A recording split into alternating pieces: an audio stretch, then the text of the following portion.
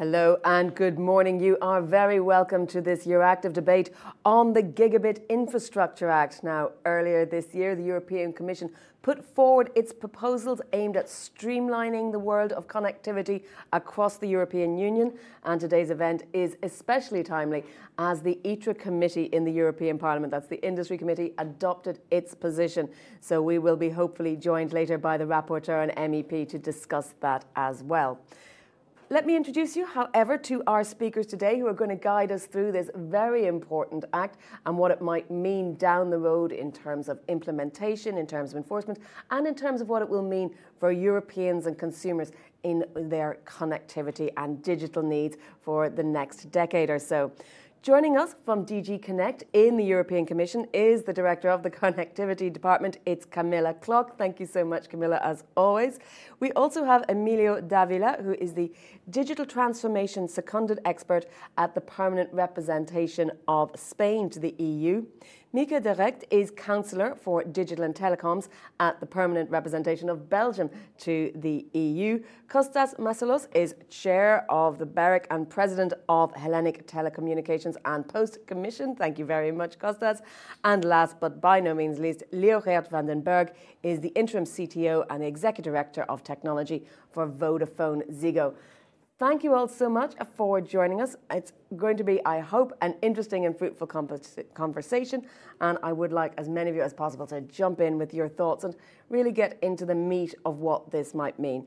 But I'm going to start, Camilla, with you because the Commission proposed this act with very clear aims in mind. So tell us a bit about that, how we got to where we are today, and what were the main considerations in proposing it. Thank you very much for your question, Jennifer. Indeed, we proposed this act because we have done evaluation of the previous directive, Broadband Cost Reduction Directive, and the results were not too encouraging. I think the problem which we encountered was that with directive, which was also giving a lot of flexibility to member states in terms of how they could interpret at the end of the day the rules, was very long and was not super effective and basically did not allow us to achieve what we wanted. That's why we decided also to go this time for regulation. For us, this is GIA is Gigabit Infrastructure Act is basically legislation that would allow us to enable faster, cheaper, and more efficient rollout of gigabit networks. It is also very much essential element of our broader strategy with Digital Decade connectivity targets, in particular the gigabit connectivity for all. So for us, it's essential element of our broader approach to connectivity sector, making sure that we indeed reach the targets. And it's essential puzzle in this bigger picture. Thank you very much, Camilla. And I know there have been some pushbacks on certain elements, and as always with anything proposed by the Commission, it goes through a series of changes. We will talk about that over the next hour and a half. So we're going to turn now, as I said, to our rapporteur on the Gigabit Infrastructure Act from the European Parliament, Alan Mituta. Alan, there was a vote yesterday. Tell us where we're at. Give us the latest news for those who haven't had a chance to read it overnight. Yes, thank you, Jennifer, and great to be here with you. Indeed, we had a vote yesterday in the ITRA committee, and it was a successful vote because our position was adopted largely, 48 votes in favor, only 1 against. So we have a very strong mandate now to negotiate with the Council. We hope that the Council will also reach very soon a compromise text, and we will start of course, the negotiations. I think, as Camila also said, this is a very important piece of legislation because,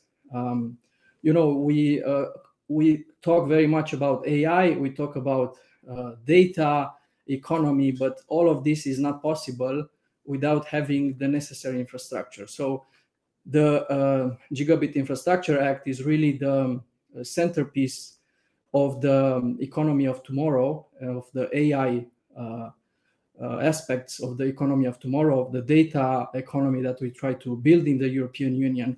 And I think this is really this GIA Act, as I said, it's essential element of this puzzle.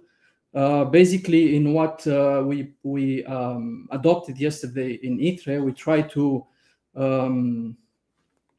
have a better version of what the Commission put on the table. I must say that the Commission did a great work, and from the start, the proposal of the Commission was very good. We tried to better it in some areas, such as, for example, we put a lot of emphasis on rural areas and scarcely populated areas, and there we have a stronger text now.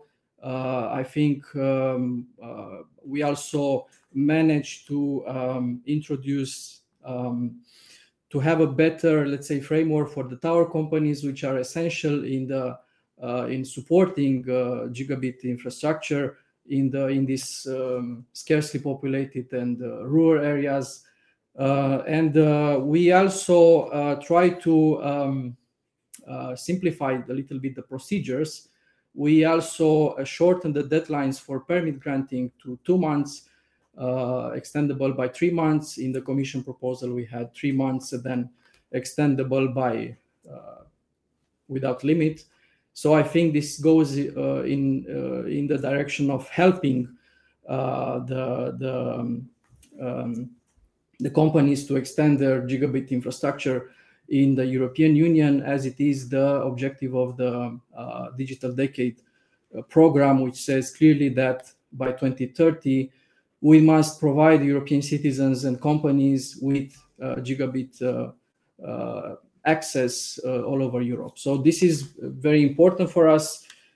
We have a strong mandate now in the Parliament, and I'm very happy to discuss the elements, specific elements of our proposal. But I think, as I said, this is a very strong text that we have on the table, and we are looking forward to negotiate with the Council. Well, indeed, we are going to be talking now to two representatives from different countries, from Spain and Belgium, because, of course, the question of harmonisation across the EU is a big one, and it could become one of the sticking blocks because not all countries are operating from the same position. Let's start, Emilio, with the perspective of Spain.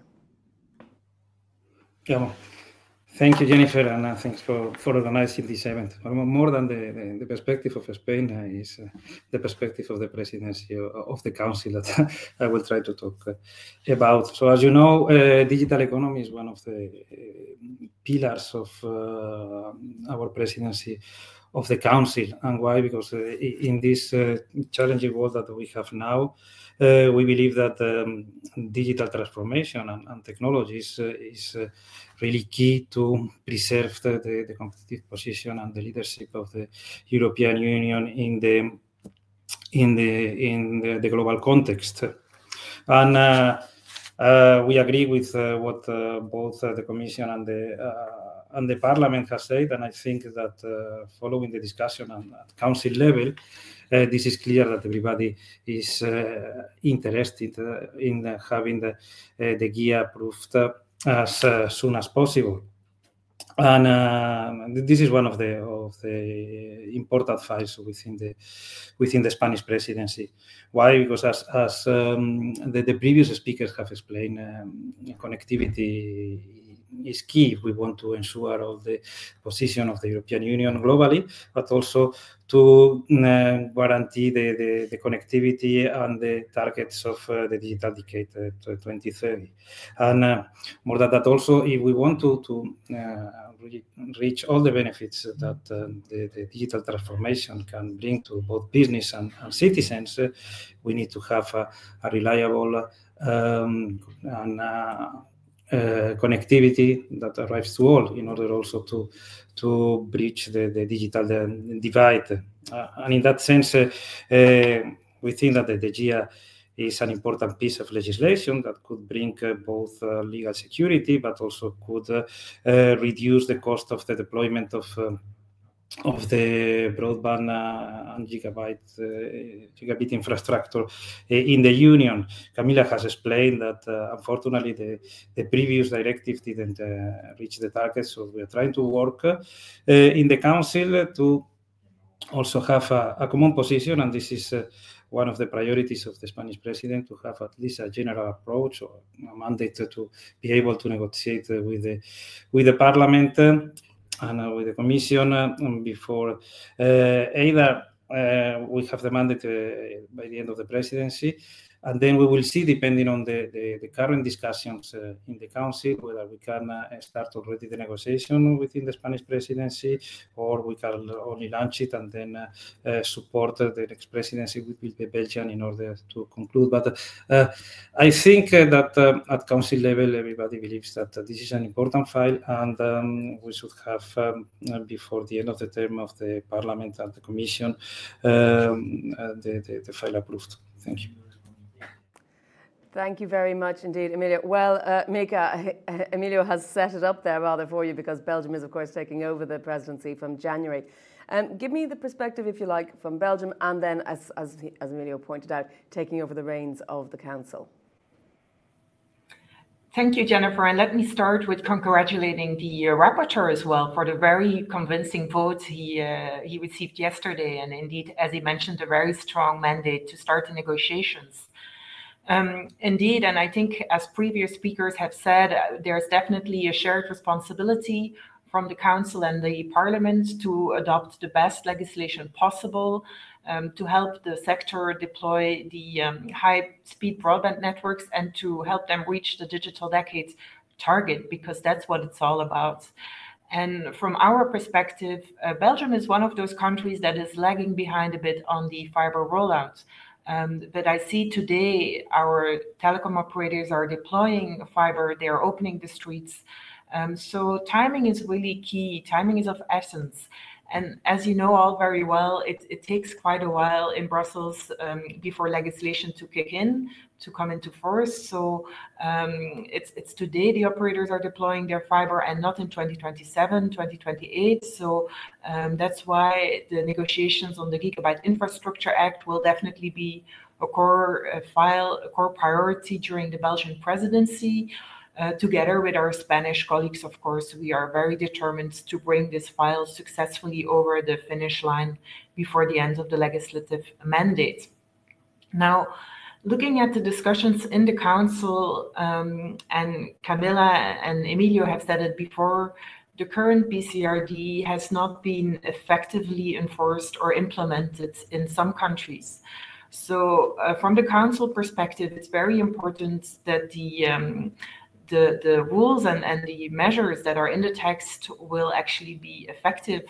And we see that the current proposal represents a considerable financial and also administrative burden especially for local authorities, public sector bodies, but also for telecom providers and owners of public physical infrastructure.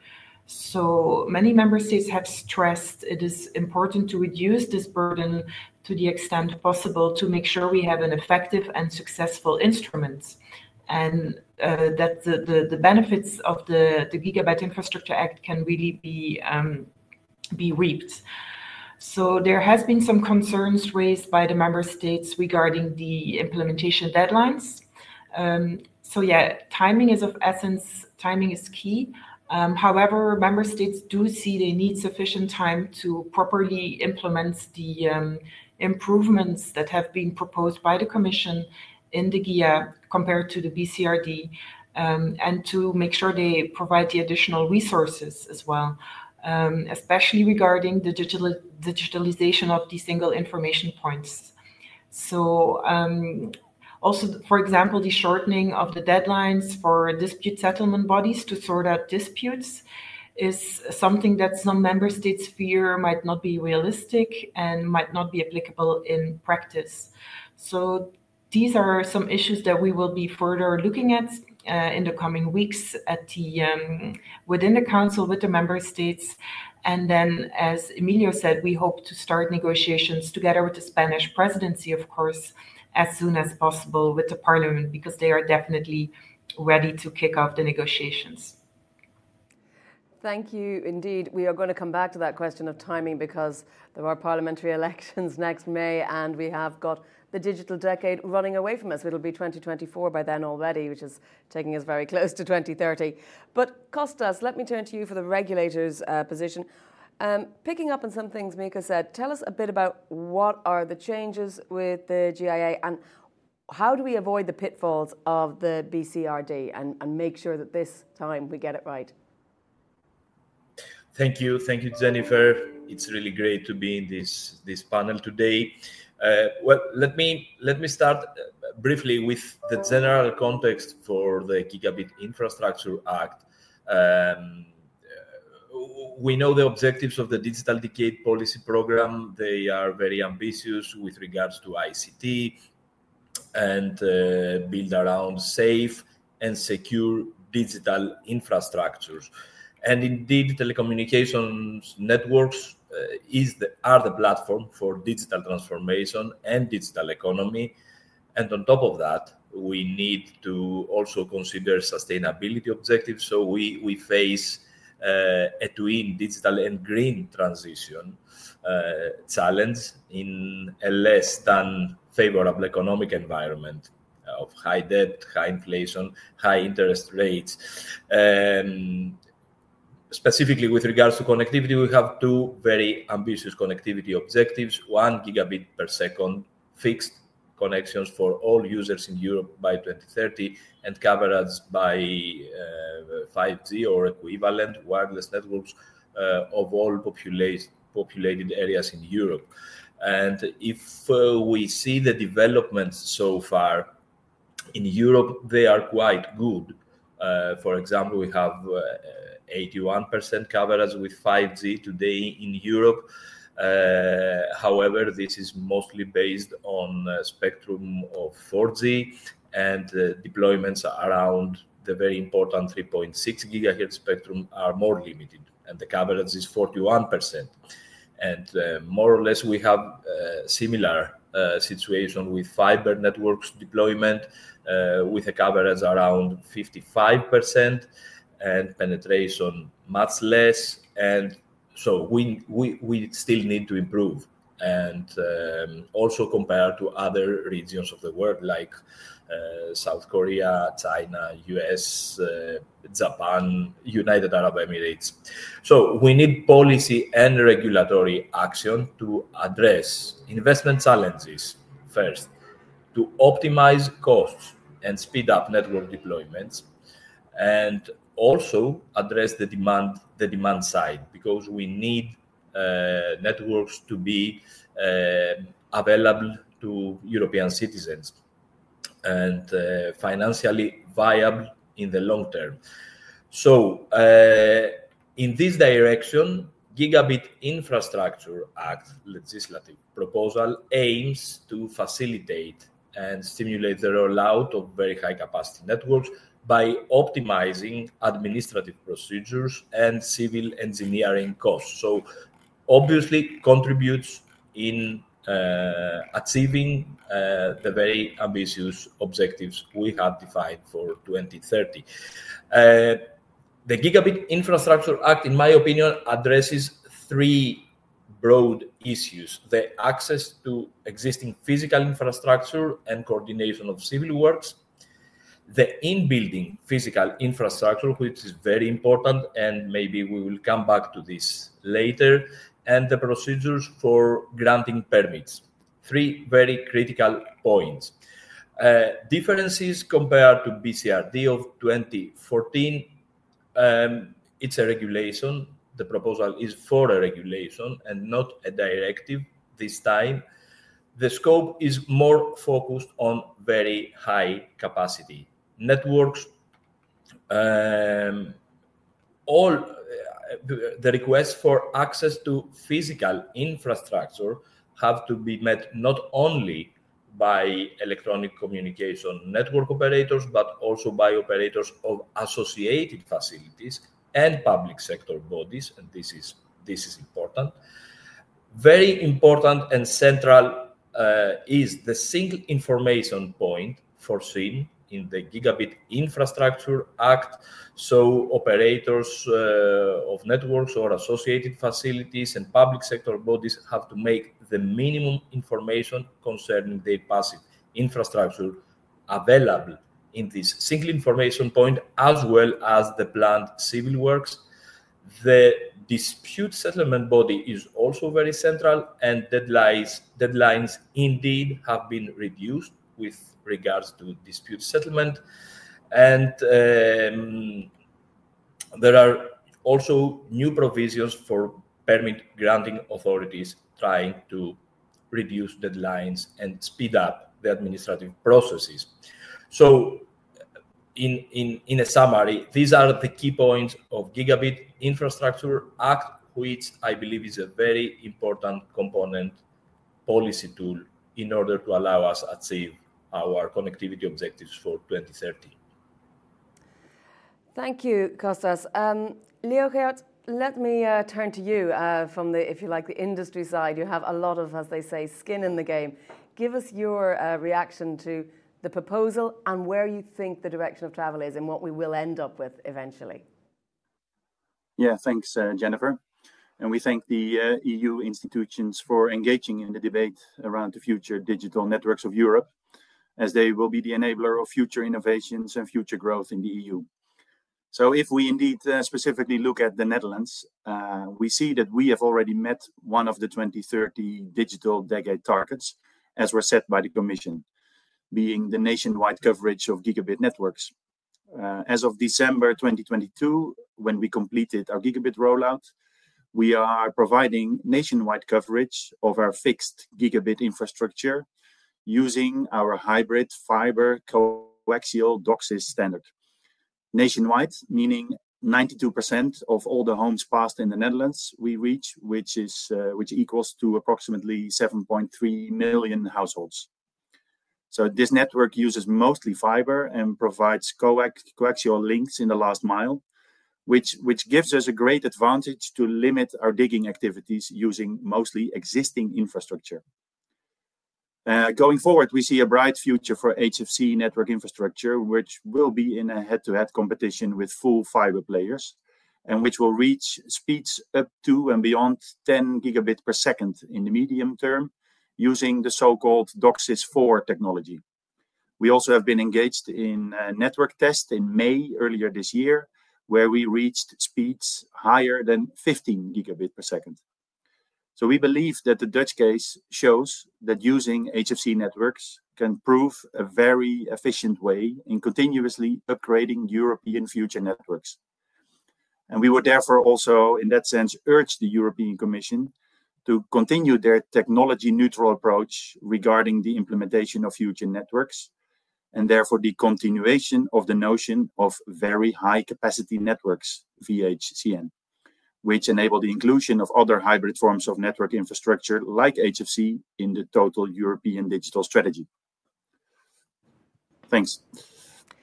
Thank you very much for all of your opening positions. So I think we've really set the scene, but there is a lot to debate and to discuss. And I want to remind all of the audience tuning in today that you can put your questions to our panelists. You can scan the QR code there that you see on the screen, or go to slido.com and use the hashtag Gigabit. And I see some of you already taking the opportunity to type into the box underneath the video to put your questions to our panelists. So we will try to get to as many of those as possible before our time runs out. Camilla, let me come back to you and ask you about this question of how to achieve harmonisation. I mean, how can the EU ensure that the legislation is harmonised? There are very different starting points across the different EU 27. And I know we're saying it is a regulation, not a directive, which guarantees a certain amount more of harmonisation. But there's a huge difference between different member states with regard to the degree of blanket duct coverage or with regard to fibre to the home deployment. Tell me about those considerations when you put forward a proposal like this. Mm-hmm. Thank you very much for your question.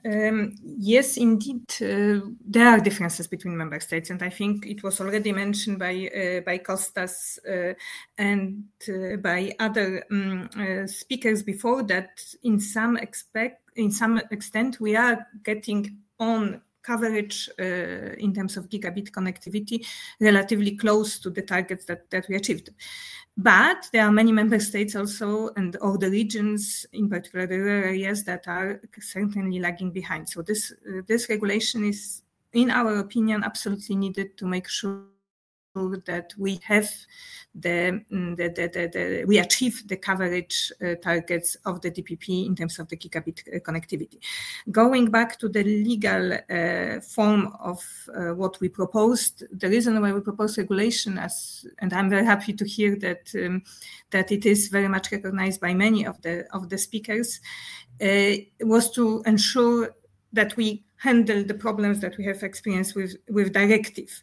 But regulation it is minimum harmonization instrument. So it gives flexibility to the member states to approach their specific situations. So it's not like it is very firm rules on everything set in stone. It gives the necessary flexibility to the regulators, to member states, to address specific issues and to move ahead. So I think this is important, and this is also important for the negotiations that we'll have ahead of us. That's one element. The second element, which makes us more optimistic that with regulation we might address issues faster than what we were trying to do with the directive, is the fact that the regulation entry into force would be simply quicker. So we don't have to go through lengthy, sometimes transposition process in the member states, as it was also the case with broadband cost reduction directive. So I think this mix of elements that regulation provides us, first of all, it's minimum harmonization. So it sets some general rules, but it gives flexibility to member states, local authorities on exact interpretation and implementation of these rules, respecting basically the local circumstances. On the other hand, it also allows us, because it's regulation, for the entry into force that should be relatively quick, which would be one of my big pleas to the co-legislators when we discuss this regulation in the trilogues, that we also need to ensure that what we agree is entering into force quickly, so we can see the benefits on the ground as quickly as possible. The digital decade is around the corner, 2030, so we really need to see these rules applicable as quickly as possible. Thank you. Alan, speed is of the essence. I'm sure you're aware of the clock ticking down for the term of the European Parliament. How are you going to approach these trilogue negotiations after the Parliament plenary has approved the position, I presume? Is speed at all costs the real way forward, or are there going to be sticking points and red lines that you won't cross? Yes, thank you. First of all, I fully agree with Camila by saying that we need this new piece of legislation in the form of a regulation, because we saw already that the directive didn't provide us with the necessary legal instruments in order to ensure that we have this kind of harmonization, which will allow us to reach the 2030 targets. So this is important to have a regulation. It's important also in terms of speed, because regulation doesn't need an implementation at the member states level, so it will be implemented directly in the member states, and this is very important. Then, on the in the sense of the negotiations, I think for us, for the Parliament, we already sent a clear message by having the vote yesterday in ITRE after only a couple of months of negotiations. We negotiated quite fast in the Parliament because we think that the Gigabit Infrastructure Act, it's really important, not only because we have elections next year and we want to finish our work by the end of the mandate, but also because what I said in the beginning of a discussion, the fact that this is a centerpiece of legislation and we need to build on this in order to have the other parts of the puzzle which will complete the connectivity package. So I think this Gigabit Infrastructure Act is very important, as I said, and we are looking forward to start the trilogues as soon as possible. I know that the Council and the Spanish presidency are doing a great job in the Council in order to have a mandate. confident that we can start the trilogues as soon as possible. I don't know, maybe we can have some trilogues this year. Ideally, it would be to close the deal this year, but of course this will depend a lot on what will be the position of the Council. The position of the Parliament is now adopted and transparent, so we are looking forward to see if we'll have major discrepancies between Council and Commission, Council and Parliament.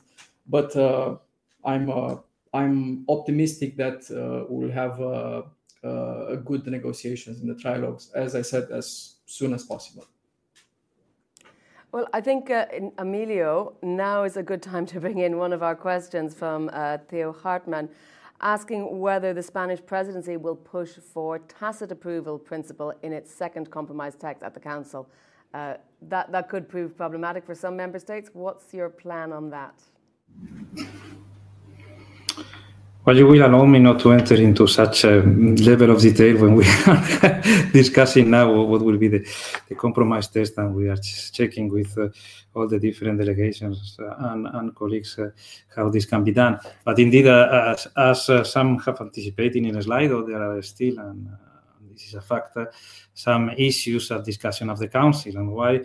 Because at the Council level, we want to, and I think this is a common view from all the different institutions, to have an effective instrument, which also be agile and flexible, adapted to the different situations for the member states. And this is what we are trying to achieve with the second compromise from the Spanish presidency. So looking at all the different situations that are in the member states, seeing what are the legal reality, and working also with together with our legal service in order to find out which are the possible ways to keep this push for a minimum harmonization, which would allow reduction of burden and bureaucracy at EU level, whilst keeping into account the different realities of the member states. And this is what we are doing now, and this is where we're trying to put in the second compromise. And we hope that this could be acceptable by the different delegations, because again, the aim of everybody is to have it approved as soon as possible. But of course, we don't need to forget that we need the right balance in order to have a real effective instrument, which also should allow to, as somebody has said, to promote the investment in the gigabit. So we are considering all the possible options in order to try to find a compromise with all the member states as soon as possible. But we will see what happens with the discussions. Thank you. Well, Mika, by the time this falls to the Belgian presidency, obviously a lot of work will already have been done. But let me ask you then about the specifics of how to preserve best practices from different member states as you really get into the fine-tuning of the Act. And then looking ahead to what enforcement look like. I will come on to Kostas for that. But Mika, tell me a bit about preserving a floor, if you like. Yeah, that's an interesting question, because actually during the most recent ministerial council we had in June, the Telecoms Council, there was a debate between the ministers on how to foster the telecommunications and electronic sector, and how to promote also the rollout of broadband and reach the digital decade targets. And what came out of the debate, or one of the things, was that many member states have already taken national or local initiatives, very targeted, specific measures to help roll out the broadband in, for example, white zones. Or they had issued vouchers for fiber deployment or 5G deployments. And the fact that this local initiatives have been taken already is one of the arguments that some member states use to actually change the form of the instrument to a directive, because they fear that if the GIA would be a regulation, it would undo these local national measures. Now, this has been discussed in the Council, and we've seen that the Spanish presidency really clarified the issue of the flexibility, the national flexibility member states have, and the issue of the minimum harmonization.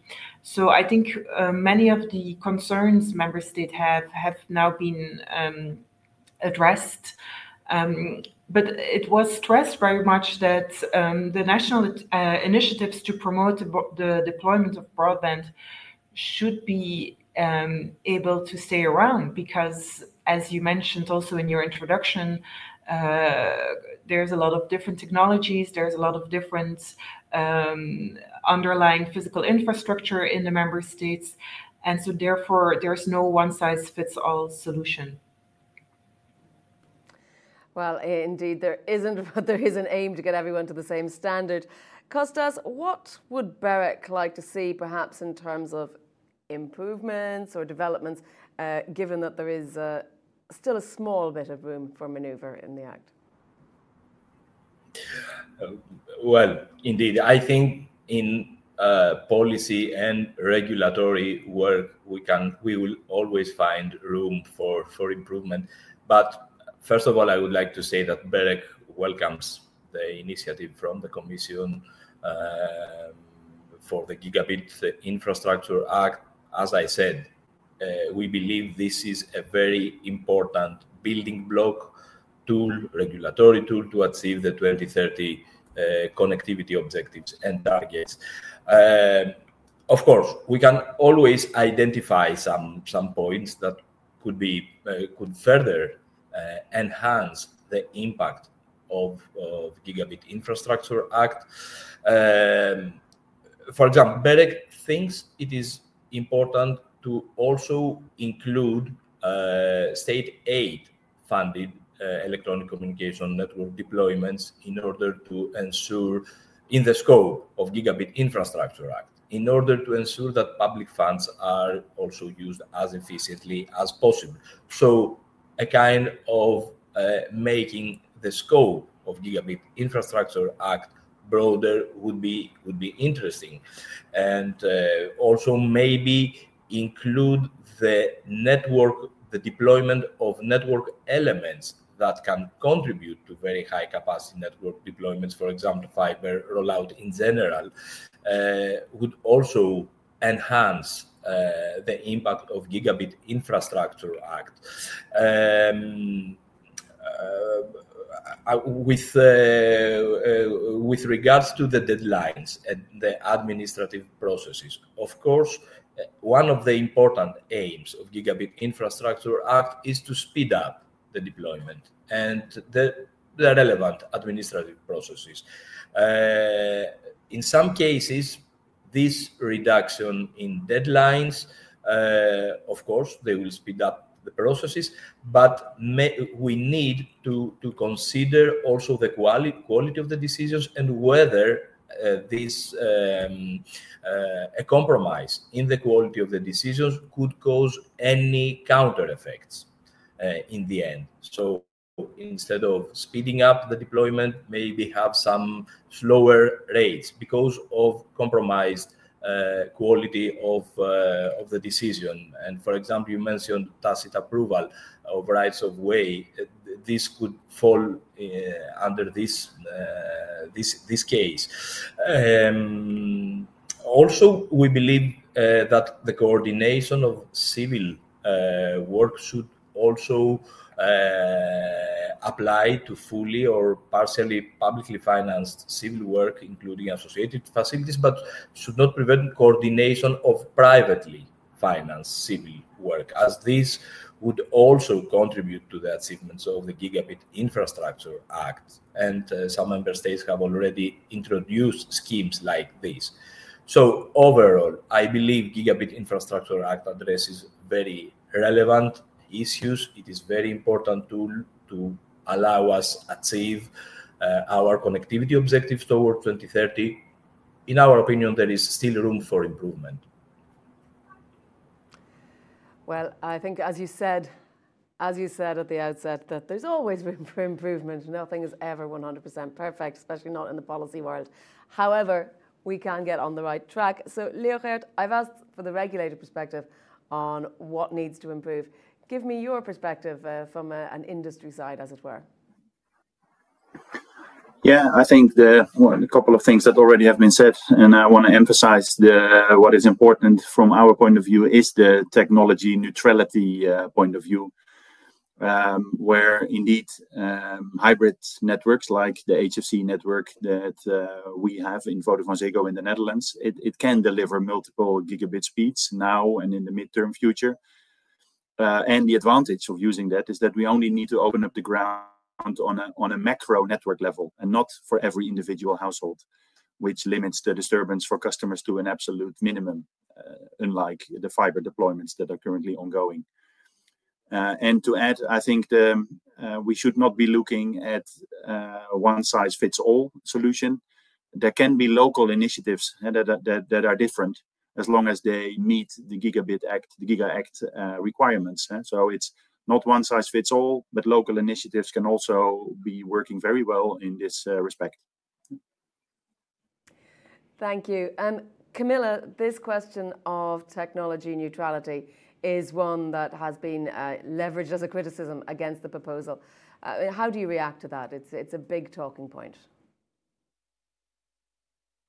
First of all, I don't see the reason for this criticism because technological neutrality is fully enshrined in the proposal. As you know, basically all articles are based on the very high capacity networks definition that is in the code, which is based on the basically performance of the networks. Currently, indeed, including in the way we measure it, DOCSIS 3.0, also for the purpose of the measurement of the digital decade connectivity targets. I think and there is, on the other hand, I have to admit that what we see for sure in terms of the developments right now in the market is slow but sure shift from cable networks towards fiber networks. And we also see it in the context of cable companies. Some of them decide to enhance their technologies and move to DOCSIS 3.0, or even, as you mentioned, test the DOCSIS 4.0. But majority of the developments we see in the market is the shift towards fiber. Where I think the controversy might be starting on the technology neutrality in the context of the GIA is in two particular articles which are dealing with in-building provisions. So basically proposing fiber for in-building provisions. But here I really think that we got this right. We really believe strongly that fiber is necessary in terms of the in-house building solutions. And we also, what is very important, would like to mention that the in-house wiring is not part of the code provisions, because the code provisions on very high capacity networks and definition is addressing the issue of the networks. In-house wiring is not necessarily included under this definition. So I think we got it right. I think we are very much also in line with what we are talking, not only in the code, but also in the Digital Decade Policy Program, which indeed is focusing on the gigabit coverage and is technology neutral. But here we are following the same trend, but in terms of the in-house wiring, we stay quite firm that it's necessary to have fiber, which is simply, in that case, the best solution and future-proof solution. Alan, let me put the same question to you. There is a perception that this proposal isn't as technology neutral as it might be, that it emphasizes fiber rather than anything else. But how do you see that? Well, we have the targets for 2030. For the moment, the technology that we have, the most advanced technology is fiber. So that's why we have for the in-building infrastructure, we have this condition that it should be fiber. I think it's only normal because we don't have other technologies. If we would have other technologies that we could provide the same level of speed, the same level of trust, I think we can evaluate the technology. But in this case, I think it's only normal that we use fiber. And I think this is also mentioned clearly in the Digital Decade program. Leonhard, let me come back to you to get your reaction to that. I'm sure you have some thoughts. Yeah, no, it's very clear and the points are well understood. Like we said before, we also in Vodafone support all the new fiber technologies as well. When we do new build or when we connect new houses to new connectivity, we use fiber. When there is high-rise buildings, 10 floors and above, we connect them all the way with fiber already these days. As of next year, new build, we will be doing with XGS on one of the fiber technologies as well. So we really believe in a mix of the technologies. Therefore, it's a hybrid fiber coax network in our case. So this mix is there, and the in-home part, it was just mentioned as well, I think indeed is very important. We see that there is a big step up required when it comes to the in-home setup with many of the European customers, also in the Netherlands.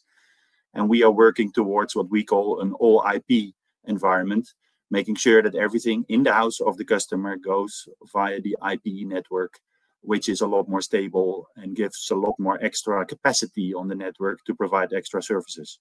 So these are definitely trends that we support from our side as well. Yeah. Well, thank you. Kostas, a final thought on this technology neutrality question before we move on to other issues, of which there are many. Thank you. Well, indeed, we all know the advantages of fiber technology. High speeds, scalability, reliability, technology that has been proven in the field, very clear roadmap to the future, energy dissipation, which is also very important. And we need to remember that we also have we have a twin transition objective, digital transformation, but also green transition. So energy dissipation is indeed relevant.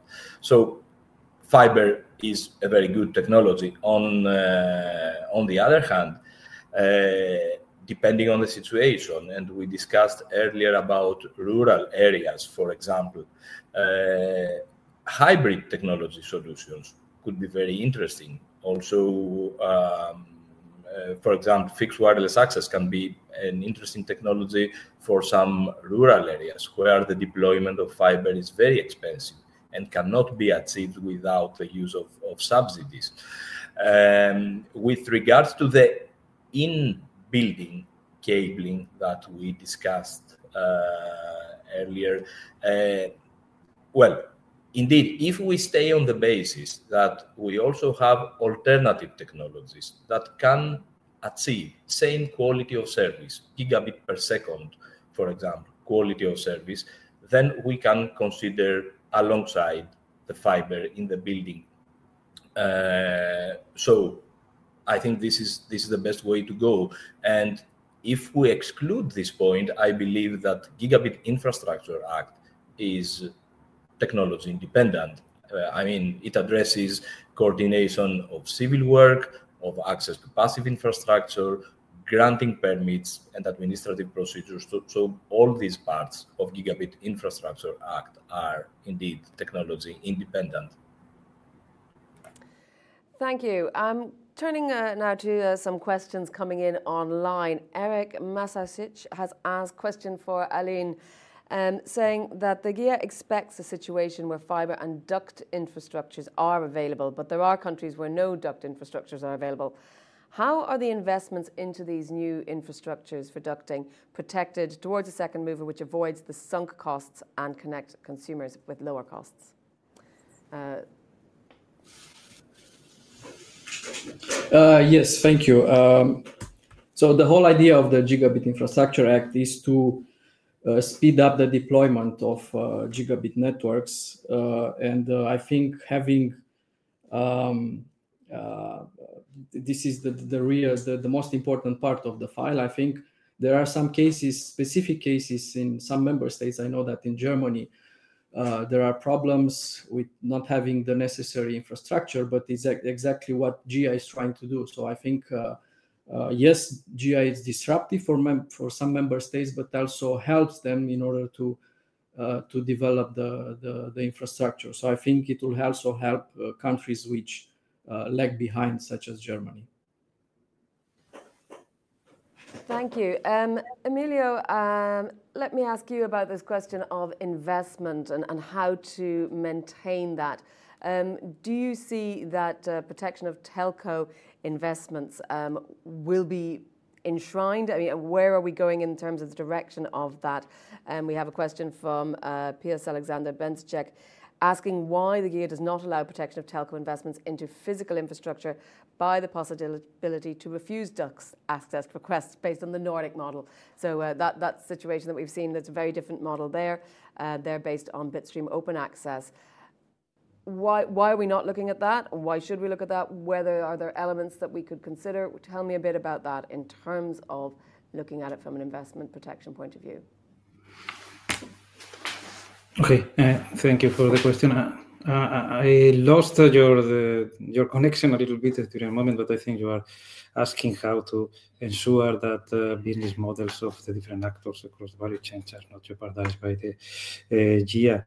And honestly, we believe that the GIA is to accelerate the deployment, as it has been said, and this includes, of course, to have a sustainable business model also across the whole value chain. So what we are considering also in the compromise and in the possible mandate for the Council is ensuring that within the flexibility that I was mentioned and adaptation to the different situations, that of course the business models of the different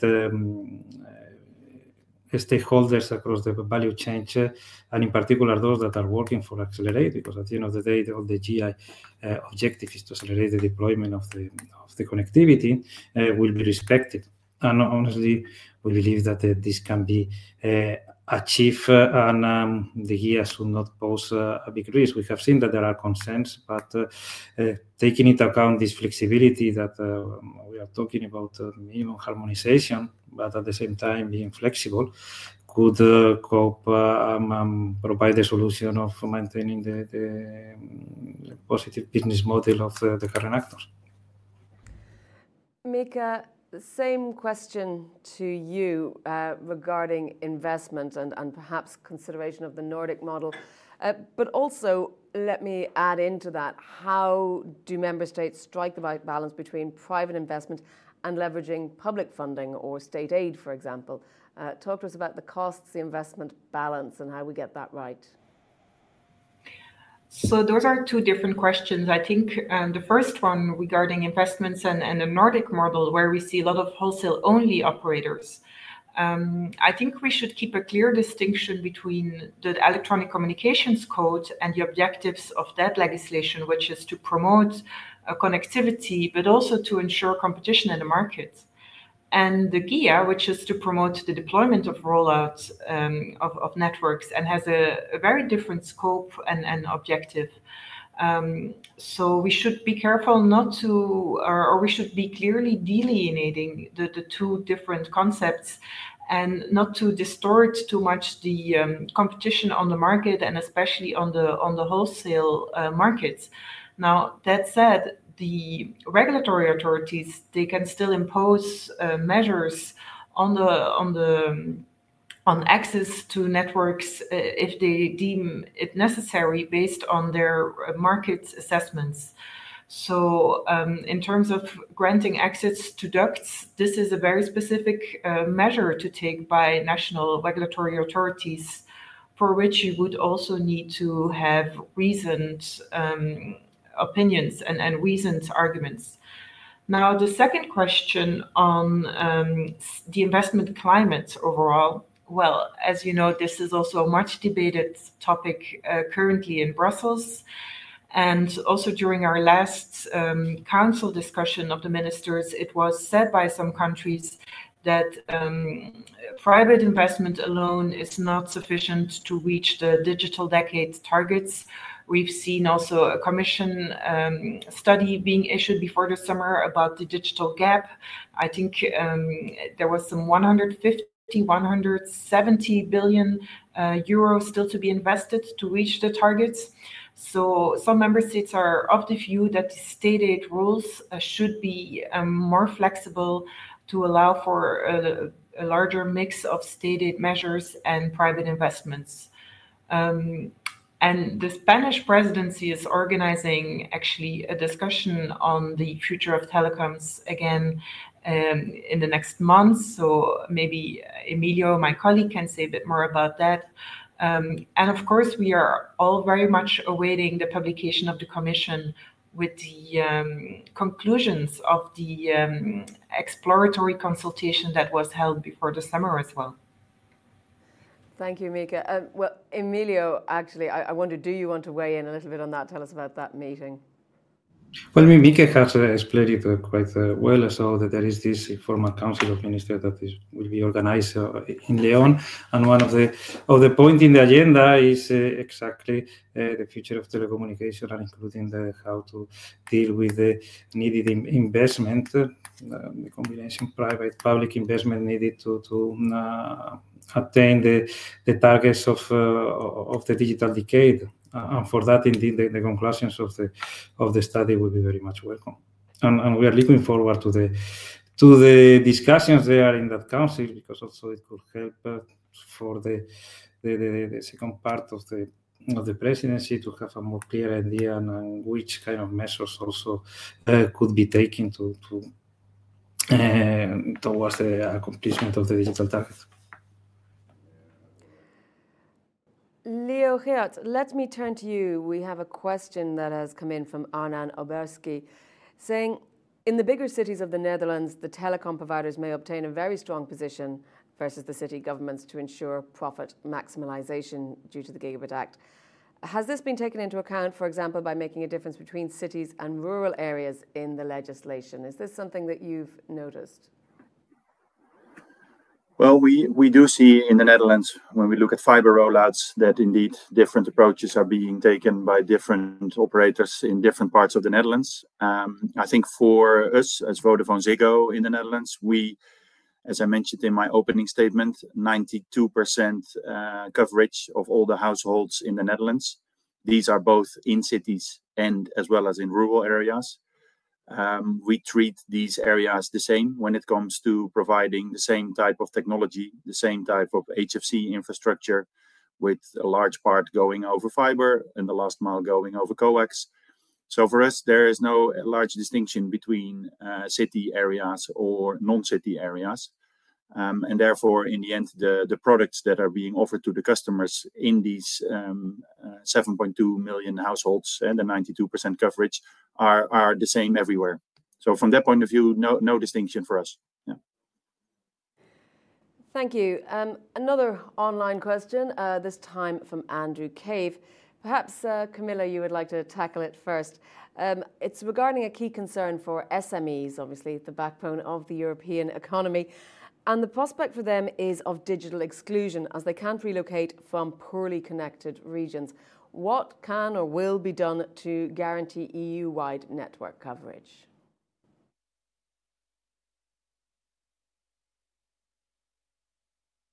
Maybe muted. Sorry for that. Can you hear me now? I unmuted. Yes, thank you for this question. I still would like to get back a little bit on the issue that was discussed just a second ago by my colleagues, which is indeed on the issue of the wholesale physical access under the GIA and what we proposed. Here, indeed, there are differences between member states. What we proposed is as alternative, basically dark fiber in particular. We know that there are some countries that would like to more see other products which are more virtual products. But here we would like to raise a bit of attention that we should be, on one hand, of course, flexible, but on the other hand, there are also countries that basically do not provide any alternatives to the access to ducts, then basically the access to the ducts, so they don't accept, for example, dark fiber. So we have to find here the right balance. For us, it's important to stay as much as possible in line with our original proposals. Now, going back to the question that was just posted, what we are doing in general for the basically situations of small and medium enterprises which are located in the areas that might not be as much connected as they should. So I think here we have several elements that we are pursuing. One, of course, is what we already discussed, is that the Commission or the European institutions, the Europe goals for the coverage are basically, in terms of the fixed coverage, gigabit coverage, is to reach all by 2030. And as it was indeed mentioned by some of colleagues, panelists before, we are in some countries the situation is almost achieving 100%. I think rightly it was pointed that Netherlands is one of those countries. In some, the situation is really mixed. This is why we also have this general goal, which is for everyone in the Europe to be connected with the gigabit connectivity, and that would be big solution for any problems, for this kind of connectivity problems for small and medium enterprises. We, of course, also have state aid rules, which are very much facilitating the broadband connections. And we have, of course, including very significant investments that are coming from the public money, both nationally, but also from the European fund. So we are doing a lot. We are trying to make sure that this connectivity is ensured for everyone. If I may, because there were also in discussions on the investment gap, indeed, over the summer, we published a study prepared by WIC, which is a very good consultancy that is working a lot on the telecom issues, and the investment needs that they have identified in order to meet the digital decade connectivity targets are 178, if I remember correctly. So they are still significant. Of course, again, the situation differs in different member states and locally between rural areas and the urban areas, but this is the gap that had been identified by the consultant in the study that we requested and which was published over summer. Well, thank you. Aline, would you like to maybe tackle that SMEs question as well? What's in the Gigabit Infrastructure Act that's going to make them feel comfortable and reassured that the European Union is taking their concerns into consideration?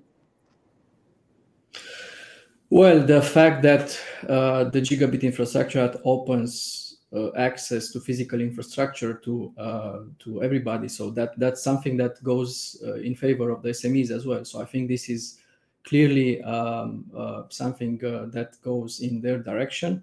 And then, of course, when we speak about financing, and this is not in the scope of the Gigabit Infrastructure Act, but I think Camila already mentioned the fact that this is only the first phase in the developing of the connectivity package. We need, of course, state aid. We need European money maybe for developing the networks, and I think this will be the next phase in this broader debate. And just a follow-up question, Aline, because I know I asked Emilio about this earlier on, but it's coming up again and again in the online questions, this issue of tacit approval. Can you just give me your perspective on that? So if we want, our objective and the objective of the Commission as well in the proposal is to speed up the deployment of the network. So in order to speed up the deployment, we clearly need very quick procedures. The tacit approval goes in this direction, and I think it's a good idea. I know that in some member states this is difficult because it's not enshrined in the legislation, and for that reason, in our ITRE mandate, we have we take into account this situation, and for those specific cases, we envisage different solutions. But I think the tacit approval, it's a good idea, and of course it puts a little bit of pressure on the local authorities, but we need to find the right balance here between the objective of the GIA, which is to speed up the deployment and the administrative capacity at local level, at national level, which this administrative capacity maybe has to be it needs to be better, I think. Mika, let me turn to you as well, again, with the same tacit approval principle, because it is one that's come up. Did you or do you anticipate pushback from member states? Yeah, there was quite some pushback from the member states, and I should clarify that none of the member states are against the objective of speeding up the granting of permits. The main pushback was regarding the way the proposal in Article 7 was written, because it discards the administrative procedures within the member states, and therefore it was written in a bit, let's say, too simplified manner. So that's why it raised some constitutional concerns from member states, discarding also the third parties and property owners, especially in rights of way. It also breaches the competences of local and regional authorities. So that were the main concerns of the member states. Now, looking at the compromise that was struck in the parliament, it's very interesting, and it's definitely something we can work with. And I think the text in the council is traveling in the same direction, that we would need to set a clear signal to the local authorities that a permit has to be granted within a certain mandate. However, for the member states, it is important to have this explicit approval, and not the idea of the tacit approval, which then also can cause legal uncertainty for the operators, for the telecom operators, if they don't have an actual approval, a document that states their permit was approved, because then they're in a sort of limbo situation. So it is an article that we're still discussing a bit further. The Spanish presidency already made large improvements in their first compromise text, but during our last meeting before the summer, it was clear that we still need to work on it further. And we're also very happy with the outcome in the parliament, taking into account these exceptional situations where member states can actually take a bit more time to assess also, for example, regarding critical infrastructure, whether permits can be granted or not. Thank you. Kostas, let me bring you in on a slightly different topic. What about the interplay between the GIA and the Gigabit recommendation? Are there any issues that need to be considered there? Well, thank you, Jennifer. Indeed, Gigabit Infrastructure Act and Gigabit recommendation have been both presented in February as part of the connectivity package. In principle, they aim at addressing similar issues, civil engineering costs related to the deployment of very high capacity networks, and how we can reduce these costs and speed up the deployment of very high capacity networks. However, there are certain differences, of course, in the two instruments.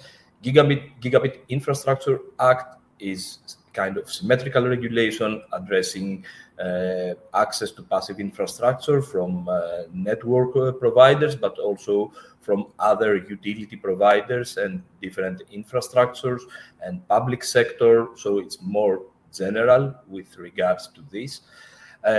Gigabit recommendation is linked to SMP regulation and addresses issues like more competition and how to keep the balance between speeding up network deployments through joint use of infrastructure, but at the same time there is the competition aspect. So I would see the general objective of both instruments as common, of course, speeding up network deployments, but different, focusing on two different things.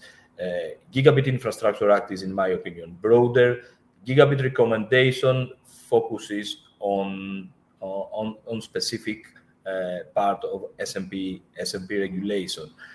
But maybe a couple of comments on two other issues that we discussed.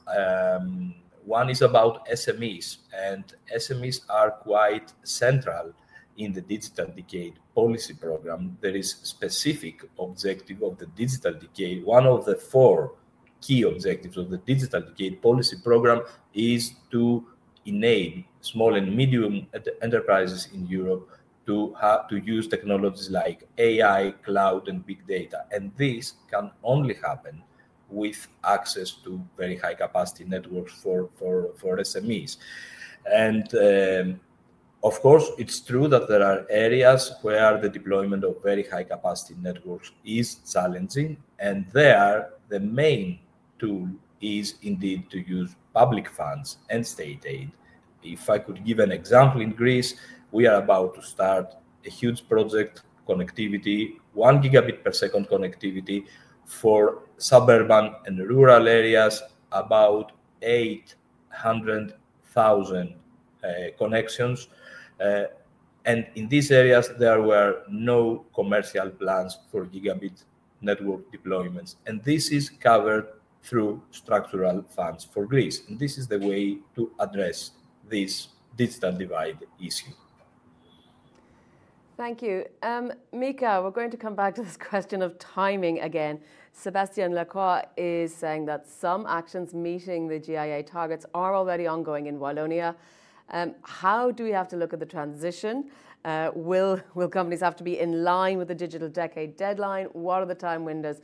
I think Sébastien just wants a good steer on what sort of windows and time frame we should be looking at. Yeah, that's a very relevant question, of course. Now, hopefully, and I'm actually quite sure that we will close the file or the negotiations on the file with the Parliament together before the end of the mandate, and then it will still take some time, of course, for the lawyer linguists to translate the documents in all the different EU languages, and hopefully it can be published in the official journal by the end of this year. Now, of course, there will be needed sufficient implementation time for the member states and also for the operators, which have quite some new measures to abide with as well. And as I mentioned in my introduction, member states are asking for sufficient time there to make the necessary adaptations and to provide for the necessary resources, especially when it comes to the single information points and the changes that are needed there to digitalize the systems. And for the local authorities, this means extra resources, but also extra financial resources as well. So this is still under discussion, and I think together with the Parliament, we will have to see where we can find a good balance between speed and between effective implementation, of course, because as we said, as we all said at the beginning, we want an instrument that is being enforced efficiently, that is working, that is there in reality, and not just a piece of paper, like we've seen with the BCRD, where in some countries it wasn't really implemented efficiently. So keeping this goal in mind, of course, this will come back during the negotiations with the Parliament. What can be a good implementation time for the member states to make sure that this is a successful instrument? Well, thank you very much. Tony Shortall has a question on the recent VIC report, Camilla, that you had mentioned there, on the cost of hitting the 2030 target, saying that the report assumes no change in the rate of infrastructure sharing up to 2030. Is this fair? Do you expect a quicker impact for the GIA, or how big an impact do you expect? Camilla, if you tackle that, and then I think I'll ask all of our panelists to give me a response on that question. So thank you very much. I will start with this one, but I need also to come back on some issues that were raised before. Sorry for that. Indeed, we believe that VIC report is based on very sound methodology. I think it was very well prepared, but indeed it's very much looking into achievement of digital targets under the current DPP, so 2030 targets with the gigabit coverage for everyone and 5G for the populated areas.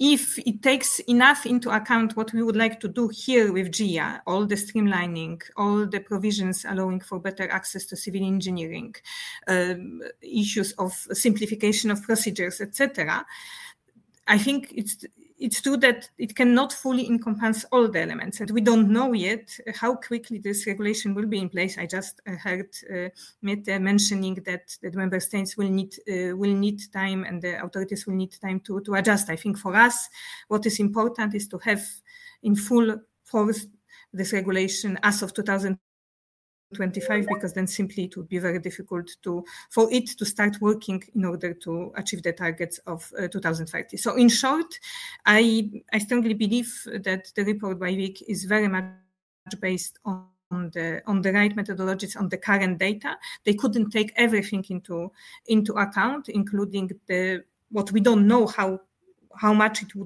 would improve on the ground, the provisions of the GIA. Also, it doesn't take fully into account what we are currently discussing, and it was also a bit mentioned by colleagues from the Council, representing the current presidency and the next presidency. We also see that there are certain technological trends that are coming from explanatory consultation that maybe have not been fully put into the current picture. We see the changes in the telecom infrastructure, in the way the telecom operators are operating, in the way how technologies are simply changing the sector significantly, and this is not fully taken into account. Now, on the issues that I still wanted to mention on tacit approval, I think this is absolutely essential element of the proposal, and for us, for the Commission, the way we designed this tacit approval is exactly based on what a little bit Mette was criticizing, which is simplification. We really believe that simplification of the procedures is necessary, simplification of administrative process. It also will reduce the efforts needed by the local authorities to go through the approval process. The second thing, which might be worrying some of the member states, and I know that it's raised in the discussions, is that it's only tacit. But we live in the digital world, I don't think in majority of the cases companies need paper per se. This tacit approval is also very much used in many of the member states already. So I just want to add a piece of caveat that we do believe, and of course we are open to negotiations between co-legislators, and we see the developments both in the EP text and upcoming presidency text into probably the right direction. But what is absolutely essential in order for this proposal to work and work quickly is to have short deadlines, to keep the tacit approval. And we already have provisions which are safeguarding some of the elements that Mette was mentioning. For example, protection of property rights is ensured explicitly. And what is also important, competent authorities can extend the deadline in specific cases. So I think we address a lot of the issues that member states have been raising in the discussions, and we really hope that tacit approval will remain a very important part of the proposal and very effective one. And finally, on the interrelation between GIA and the Gigabit recommendation, I think Kostas made all the necessary points. The Gigabit recommendation is a specific instrument related to the situation when there is significant market power of companies on the market, specified market. So it's very much specific type of regulation, why the Gigabit Infrastructure Act is symmetrical regulation. So in case when we in some cases have access provisions envisaged under the Gigabit recommendation. So basically the remedies are imposed by the regulators, specific remedies on specific operators under specific circumstances. These rules would prevail. Sometimes they go much stronger because there would be different pricing, for example, envisaged in such cases, because GI is, of course, looking into fair and reasonable concept, while regulators might look more into the cost orientation. Sorry. Thank you very much. I have like 3 points, but I wanted to make sure that I also refer to that. No problem at all, Camilla, and very timely as we only have a few minutes left. So I think you've wrapped up very nicely your position. Aline, let me turn to you. I'm going to ask you a question from João Goncalves asking, do you agree that the GIA will have more impact in the 27 member states today that are far more reaching than even the 2030 digital decade targets? So what sort of impact do you expect? Feel free to answer that, but also to give us your closing arguments and discussions about how you think things are going to go as we look to the trialogue and we look to the next year.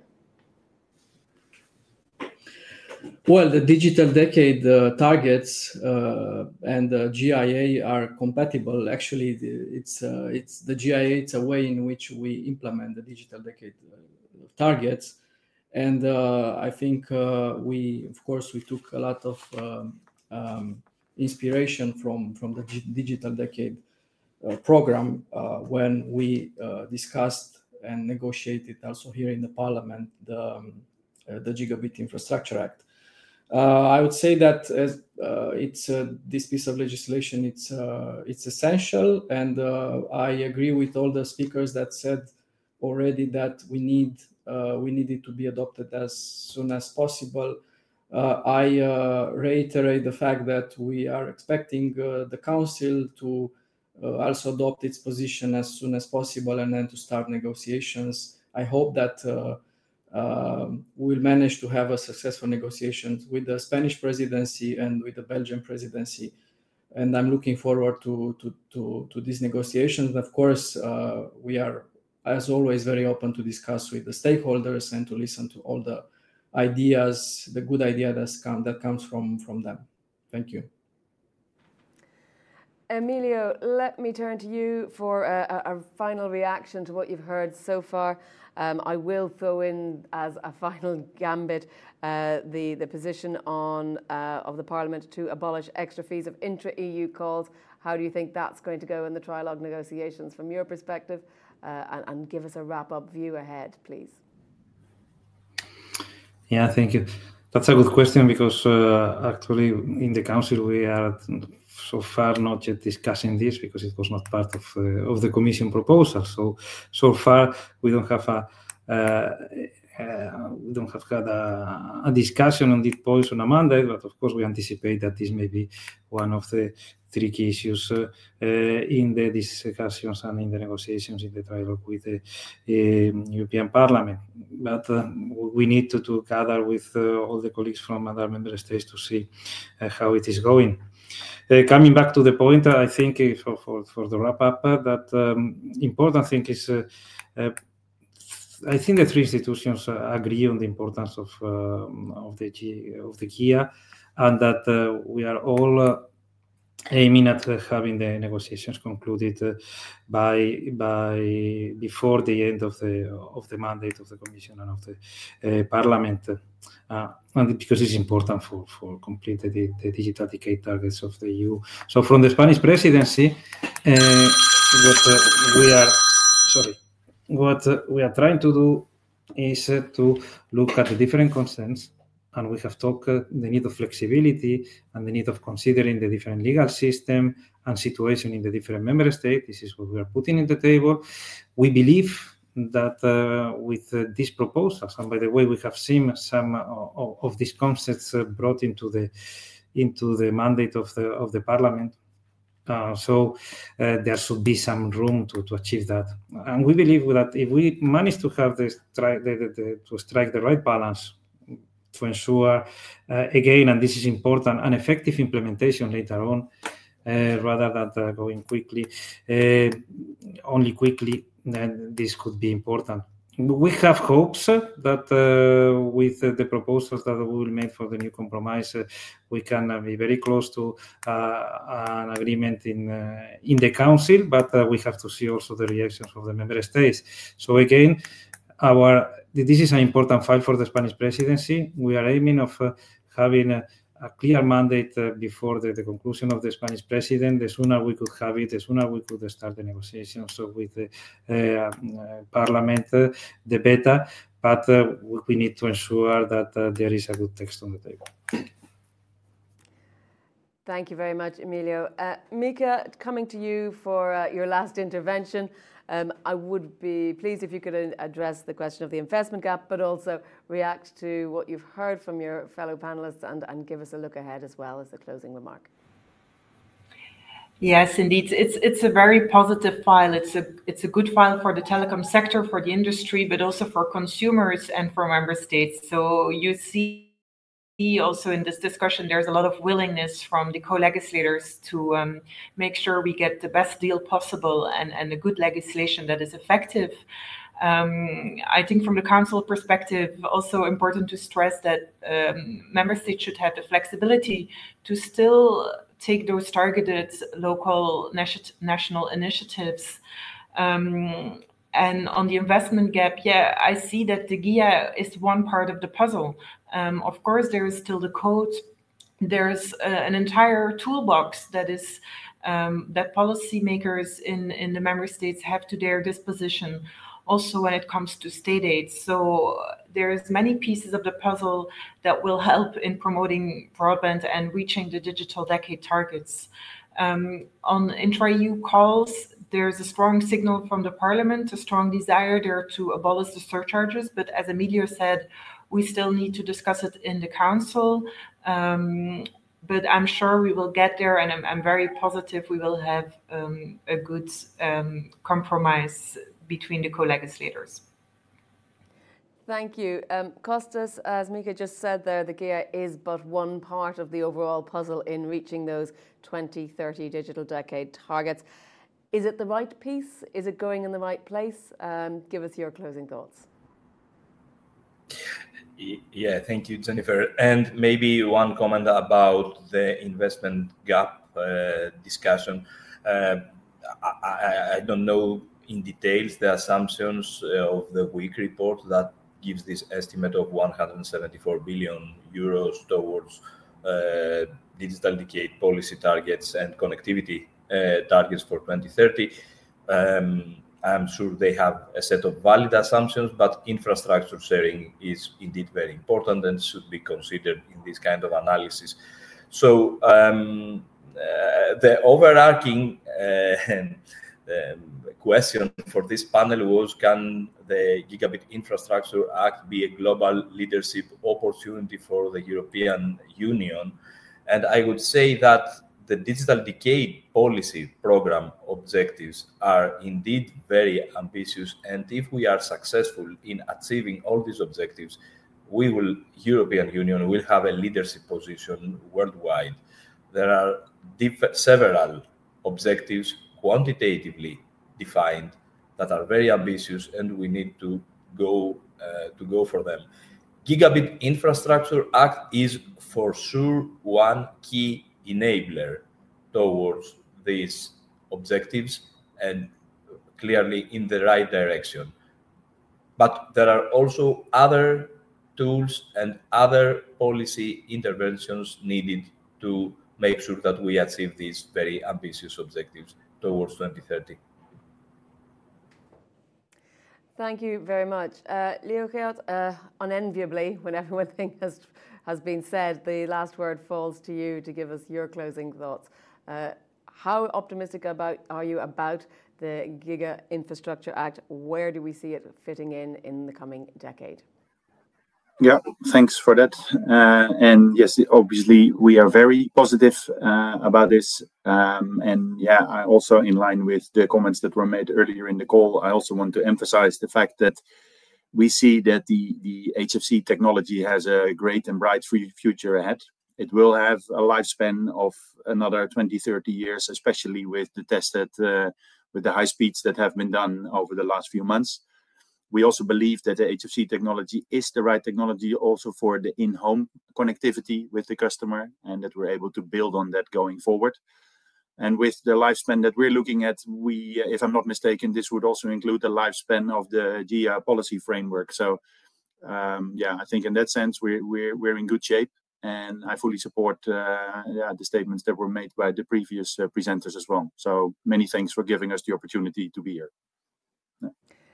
Thank you very much. And indeed, thank you very much to all our panellists. I do not envy you the work you have ahead of you in the trialogue. It's going to be a hard few months before we get to the end of the mandate. So good luck and good work. Please keep us posted on what's happening with the Gigabit Infrastructure Act. Certainly one that we are going to see more of as it goes through trialogue and the legislative process even into next year.